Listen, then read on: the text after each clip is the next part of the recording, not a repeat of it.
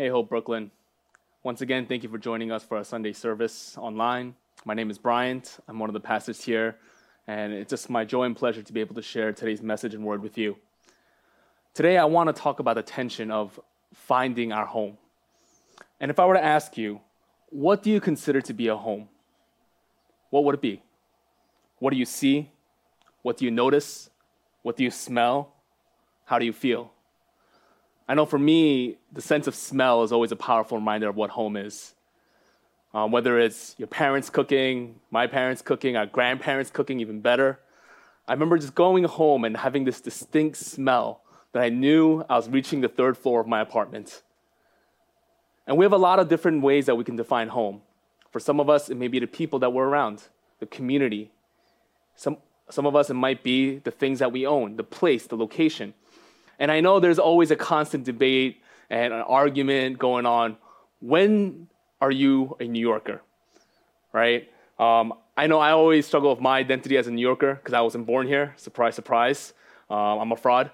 I was born in LA, but moved to New York when I was 1. So everything but born and raised. People, 5 years, does that make you a New Yorker?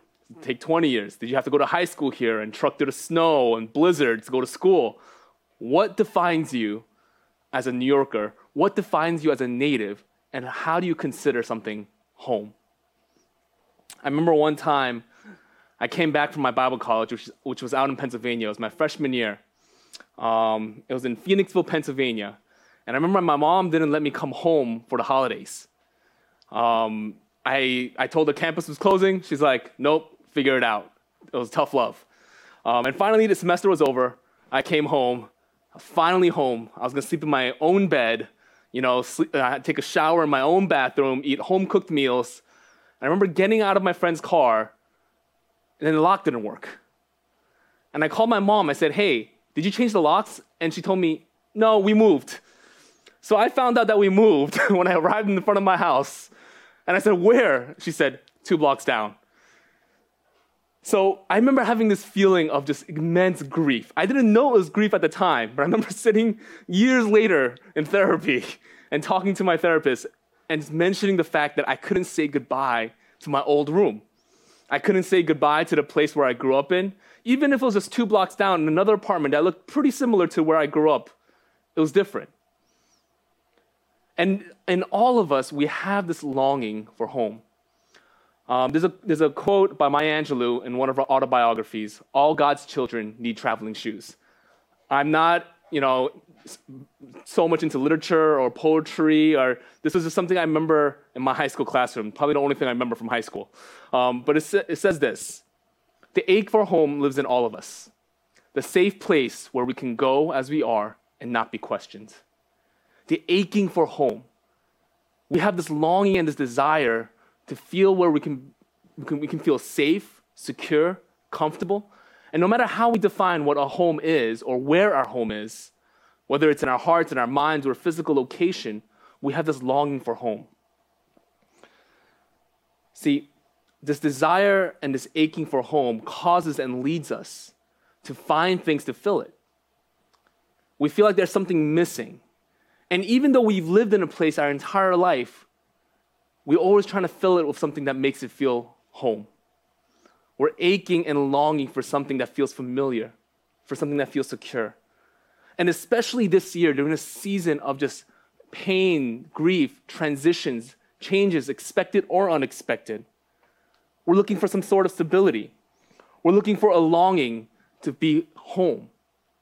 And I know many of us that are probably watching, some of you have moved out of the city. Some of you have moved neighborhoods, locations. Some of us, we moved back to our family out of state. Some of us, we might have moved to a different borough. And you know what? That makes a huge difference in New York. And we have this mindset and this heart that we want to settle in. We want to be comfortable. And so how do we fill this longing for home? For many of us, maybe we try to curate that perfect family. If I have a family of my own, place where I can call home, where I can come and see the same people day by day, a place where I know I'll be loved and cared for. having parents who are close, having cousins who are close, having our own family, our own children. We try to fill it. Some of us, we might try building security and safety. And I don't know about you, but for me, I love purchasing things that bring sentimental value. For me, I don't know why, but materialism and possessions, this is my confession, bring some sort of familiarity for me, some sort of comfort. And oddly enough, during this season of just being stuck at home, I bought a lot of useless stuff. I don't know why. A lot of it I returned, some of it I kept, but I bought a lot of useless things because it felt comfortable for me. It felt like certain products, certain items made me feel safe in home. Unfortunately, a lot of this is just temporary. See, the sense of longing for a home, the sense of kind of being a wanderer many times, is not anything new. Biblically speaking, the exile is something that people have struggled with since the creation of humanity. When Adam and Eve was being casted out of the garden, that was the first form of exile that we noticed. See, in the garden, there was this unity, this closeness, this relationship with God that couldn't be separated. But then once sin entered in to the world through the disobedience of Adam and Eve, they were cast out of the garden. And as they were being cast out, that's the first sign of exile that we see of the people of God. And many of us, we might be in a situation right now where we feel like exiles. We don't know what really is home. We don't really know where we belong. We're kind of just wandering through from place to place, from day to day. But we notice in Scripture that this is a struggle that the people of God had all throughout, where they're constantly looking for a place where they call their own place of worship, their own place of home, their own kind of kingdom here on earth. In Hebrews 11, 13 to 16, we notice something very unique. In Hebrews 11, there's a long list of men and women of God that were called by faith. And by faith, it says, and then it shows an order and the accomplishments and the things that these men and women of God did to follow God. But in chapter 11, verse 13 to 16, there's a little break, and it says this: all these people were still living by faith when they died. They did not receive the things promised. They only saw them and welcomed them from a distance, admitting that they were foreigners and strangers on earth. And this is a very kind of hard passage and hard scripture to kind of breathe in a little bit. It says all these people were still living by faith when they died. They did not receive the things promised. I don't know about you, but when I don't receive the promises that were made to me, I get very upset and bitter. And I remember being at Target shopping with my wife. It's always tough going into the holiday season because my wife is all into Christmas and the holiday spirit. I am not. So she's always leaning towards the Christmas section, the holiday section, and I always try to convince her it's too early. But by the time I say it's okay, it's too late. So we were shopping at Target, and I remember this one kid screaming at the top of his lungs at his mom. He said, "You said if we come to Target, I can buy a toy." And his mom clearly was using that as a plot to get him to just come to the store. And I remember him screaming at his mom and saying, "You promised me." And then he led on to calling her a liar. And I looked at the child and I was like, oh my goodness, that was me when I was a kid. That was the first thought. The second thought was, that's probably who I still am inside. When promises aren't kept, that's the feeling I get. And a lot of times, I struggle this with my relationship with God. The broken promises or the promises that haven't been fulfilled yet. And a lot of times in my prayers, maybe I do call God a liar. Maybe I do struggle, says, you promised me this. You said if I was obedient to you, if I followed you in these next steps, this would be promised. And I look here in this passage and all these heroes of the faith, all these figures that set out Christianity, probably noticeable figures in the Old Testament and the New. See, they did not receive the things promised. They only saw them and welcomed them from a distance. And that's painful. that they knew what they were promised, but they could only see it at a distance. A lot of them weren't able to see the fruition of the promises that God told them. Only in generations later did it come true. But the interesting part here is when it says, the writer says, admitting that there were foreigners and strangers on earth. It continues on to say, people who say such things show that they're looking for a country of their own. If they had been thinking of the country they had left, they would have had opportunity to return. Instead, they were longing for a better country, a heavenly one. Therefore, God is not ashamed to be called their God, for he has prepared a city for them. It's Hebrews 11:13-16. See, I know for us, we're feeling the effects of being in exile, especially as a church. As a church, even at this moment, I'm not in a space gathered with other people who want to come and encounter God or meet God. I'm not in a space full of people who are worshiping together, who are praying together, who are sharing communion together. We're scattered. Maybe in your homes, in your cars, on a walk. You may be in a different city, different state. We're scattered.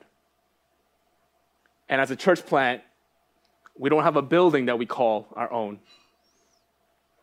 We can't point to an address and say, that is our church building. I feel like an exile. I feel like a nomad. I feel like we're just wandering from place to place, wondering where everyone is. And see, the people of God are not strangers to this. They faced kingdoms and rules of different kings, of different nations. They were sometimes given a small plot of land saying, this is yours, but you live under the reign of another dynasty, another nation. There were a set of rules that they had to adhere to. There were other gods they were forced to worship. They had to figure out their identity of how do I call a place home when they don't want me here, when I don't belong. And I know to a degree we're struggling with that feeling of being in exile as a church. Spiritually, our place of worship has been removed. Our homes, our city has been disturbed. And I know there's always this back and forth, is New York City dead? And no matter where you stand on that topic, it's definitely sad to see when you walk down the street, some of your favorite places closed down, boarded up. It's sad to hear your friends and families moving out. Our life has been disturbed. Our safety and our security, those lines have been destroyed.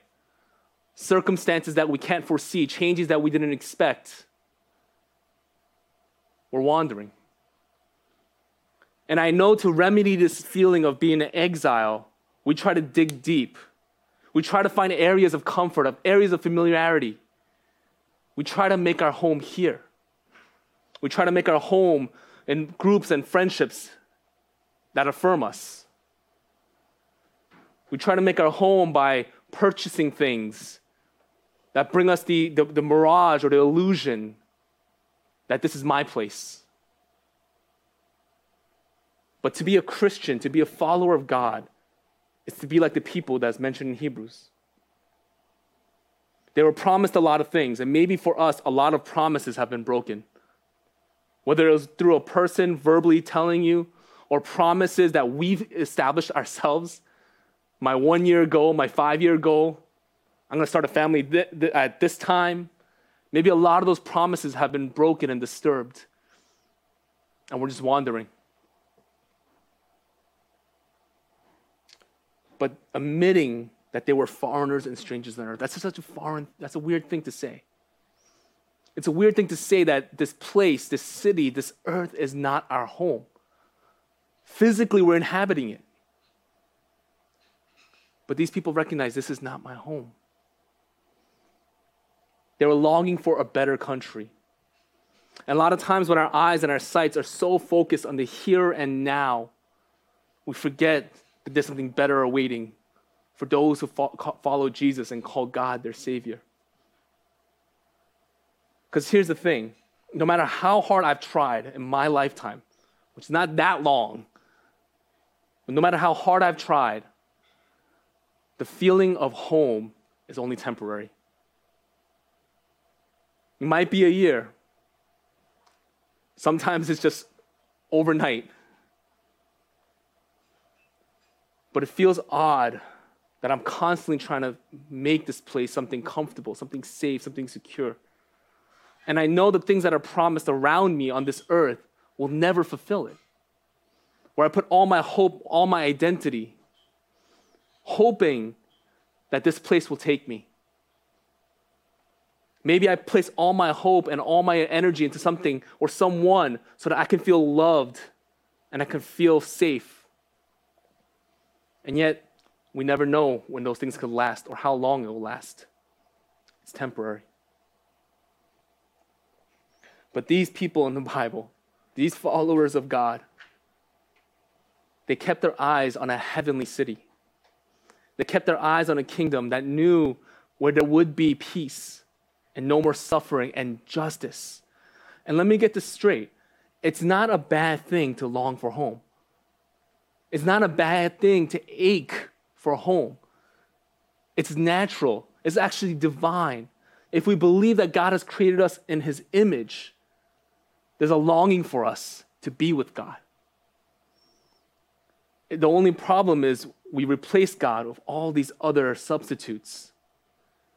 It could be a political party. These people, that's my home, that's my family. It can be a city that we dig so deep. This is my home, this is my city. We try to quickly identify with people and things that I belong to because we want to build those trenches and dig deep and hope this time it'll work out, that this will be my home.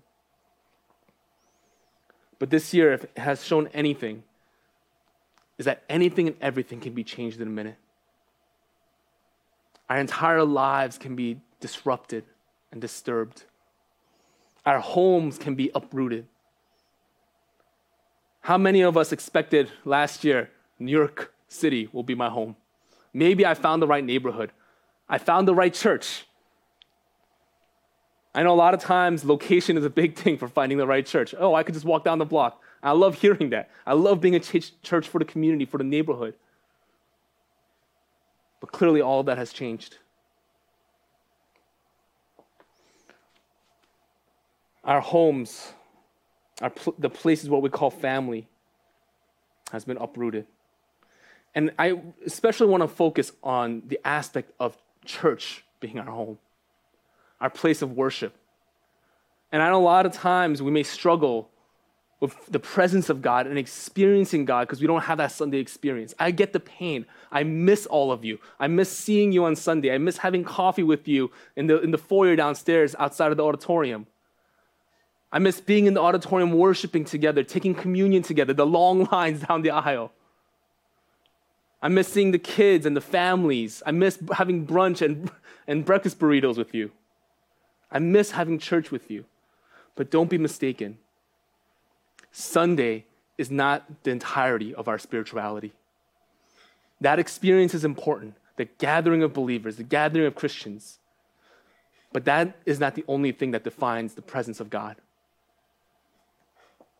In Acts chapter 7, it's one of my favorite passages. This is the stoning of Stephen. The Pharisees want to get rid of Stephen because he's preaching this gospel. He's preaching this truth that the temple does not restrict and contain God. He's talking about the presence of God being everywhere. And the short snippet of 7:48 to 50 says, however, the Most High does not live in houses made by human hands. As the prophet says, heaven is my throne and the earth is my footstool. What kind of house will you build for me, says the Lord? Or where will my resting place be? Has not my hands made all these things? So here's the truth and reality of it. If Sunday is the entirety of our spiritual experience of God, we are missing out on a big portion of our relationship with Him. I know we miss community. And for some reason, community is actually one of the number one reasons a lot of people say they find church or they leave church. I don't know the statistics for it. This is just from my personal experience of being a pastor in the city for almost 15 years. People say, I like this community. I like the people here. And a lot of people leave because they say, well, I didn't feel like the community was for me. It wasn't enough. And I get that. That's very fair. And I'm sorry if we haven't been able to be that community for you. But I wanted to really ask this question and kind of set a moment to self-reflect and to ask God to kind of poke into our hearts a little bit. Has our relationship with God dwindled because we no longer see the community? Or has our relationship with God dwindled because of our lack of seeking his presence? In Acts, Stephen, he had a sermon to preach before he was killed and martyred. He had one message to preach. And the sermon and the message he gave was that the presence of God cannot be contained and held into one place. Wherever you're watching, wherever you're viewing, the presence of God is with you. And I'm going to be very frank, and I hope the viewership does not tank next week. But this is not it. I hope that this Sunday, this 1 hour, 15 minutes, 1 hour and 30 some Sundays, sorry about that, whatever it may be, I hope that this is not the entirety of your relationship with God. Because this does not fully define God, because God cannot be defined into a short video or into a 1 hour Sunday experience. It helps greatly for us to experience God together as a community because it gives us a glimpse of what heaven could be like. But this isn't it. See, the people that's mentioned in this Hebrew chapter, I'm going to be honest, if you really read through the Old Testament and look up all these names, they went through a lot. Abraham was a wanderer, an exile. He was asked to leave the comforts of his home, the riches of his home, to go somewhere. Wasn't told where, just somewhere. I see, I'm the type, I cannot get into my car and just wander around. I need a destination. I'm going to be honest, if God gave me that call, I would have a really hard time answering that call to just go. I have some friends who are adventurers and they could just go. I can't. I need a destination. But Abraham was told to just go. And step by step, day by day, God led him where to go next. A lot of them looked up and they saw their circumstances and everything was distraught. Nothing seemed safe. Nothing seemed normal. Everything was just, there was a struggle. That's why it says that by faith, God led these people. There's a book, The Screwtape Letter. I'm rereading it with a couple of friends of mine. And if you've never read this book, it's by C.S. Lewis, who is a well-renowned, profound Christian and believer and writer. And in this book, it's from the perspective of the enemy, which is Satan, the Satan, devil. And it's a senior devil, Screwtape, training his nephew, Wormwood, on how to pull people away from God. And there's this passage, this one passage, remember, the enemy is God in this passage. So Screwtape tells his nephew, his junior devil, Wormwood, do not be deceived, Wormwood. Our cause is never more in danger than when a human, no longer desiring, but still intending to do our enemy's will, looks around upon a universe from which every trace of him seems to have vanished, and asks why he has been forsaken, and still obeys. See, why is this so important to find home in the presence of God? Why is it so important that God becomes our home? Not just heaven, not just this longing for heaven, which is important, we see it in Hebrews, but every day here on earth, for us to sit in the presence of God, to be with him. See, home is when we find ourselves with God in his presence and accepting the grace and mercy that calls us his children. It's powerful because as we look into the universe, and I know there are probably many days for some of us who are dealing through just loneliness, anxiety, deep worry about the future. We look into the world and we're asking, where is God? Yet, but by faith, we're still being led to worship him and to call him our God, our Father, our good Father. See, do you know what true power is? It's not reigning over people. True power isn't just having authority. True power isn't brute strength or boldness or courage. True power is this. In Philippians 4:11-13. I am not saying this, and this is Apostle Paul talking, in prison. I am not saying this because I am in need, for I've learned to be content, whatever the circumstances. I know what it is to be in need, and I know what it is to have plenty. I have learned the secret of being content in any and every situation, whether well-fed or hungry, whether living in plenty or in want. I can do all this through him who gives me strength. That's true power. That nothing in this world has any credit or authority over his life. And in the same letter, he talks about our citizenship as Christians being in heaven. That we're just kind of just wandering through. We're exiles in this land. We're sojourners. And I always think of this imagery. It might be very simple. It might be too simple. But for those of us who frequently travel or love staying at Airbnbs, hotels. My wife and I love staying at hotels because we don't have to clean. But I just can't imagine checking into a place overnight and bringing all your furniture, bringing all the things from home, bringing all the food from your refrigerator, bringing family photos and just setting up the hotel room like that. It's bizarre because we know that's not our home. We know this is going to be temporary. In the same way, it's odd for us to gain treasures and make everything that we own here, and we try to force it to be permanent, when in the end it's going to be temporary. See, the power of the gospel and the power of what Jesus did on the cross is this: that nothing in this world can have a hold on us. That there is nothing that can take away from our joy, our peace, our boldness and courage. That when our home is made in the presence of God, there's power and comfort. And I'll close with this. There's a little story about an artist. There was a challenge, a competition, and the challenge was to draw the most peaceful painting that you could draw. And so obviously people drew fields of lilies. I don't know why that's always the first peaceful analogy, of just beautiful nature. And apparently this one artist drew a storm in the middle of the sea. And in this storm, there was a little cave. And in the cave were two birds, safe from the storm, safe from the waves, the rain. And the artist described that peace isn't when everything is going all right.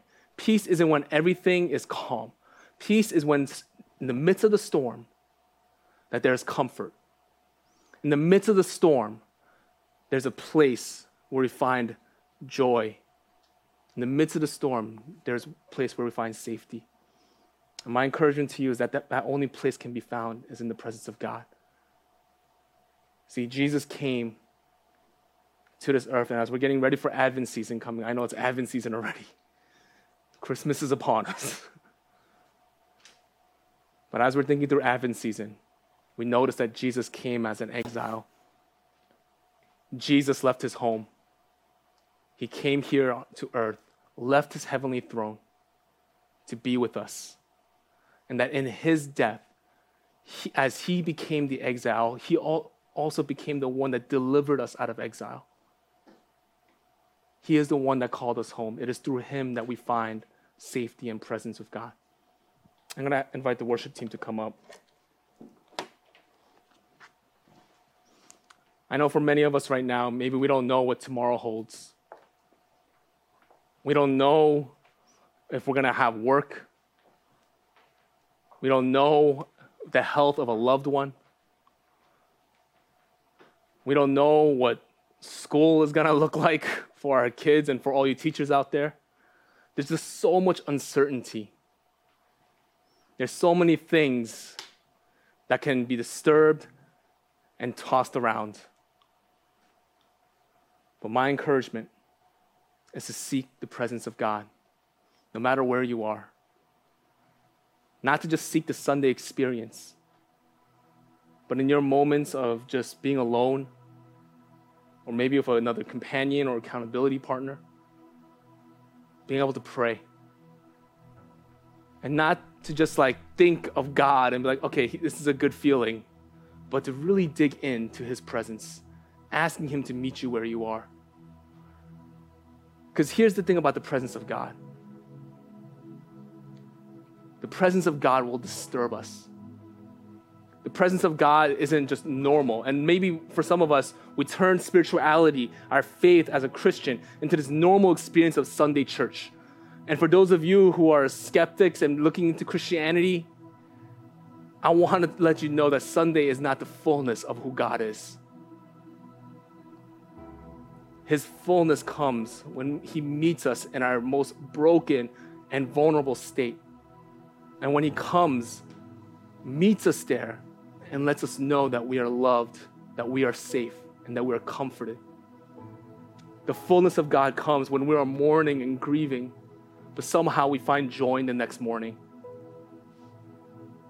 So today, this week, try to find those moments of God. Try to find those moments where we can call out to him, when we can be with him. As an exile, maybe we're just wandering. We don't feel like we have a place. We don't have a home. God is calling you home. Through what Jesus has done, he has prepared a home for you. So we just take a moment just to pray and to shift our hearts. Maybe we're planting deep roots into the place that we are right now, of our families, the city that we're in, the location, the things that we own. Maybe we're planting deep, our jobs, our careers, whatever it may be. But once again, I want to ask what home feels like for you. For me, it's just being in the presence of God and being called a son. That despite my most heinous acts, despite my most vulnerable places in life,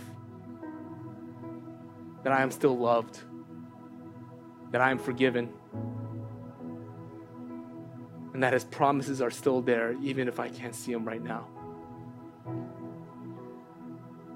So let's take a moment just to hold on to that truth and that promise of God.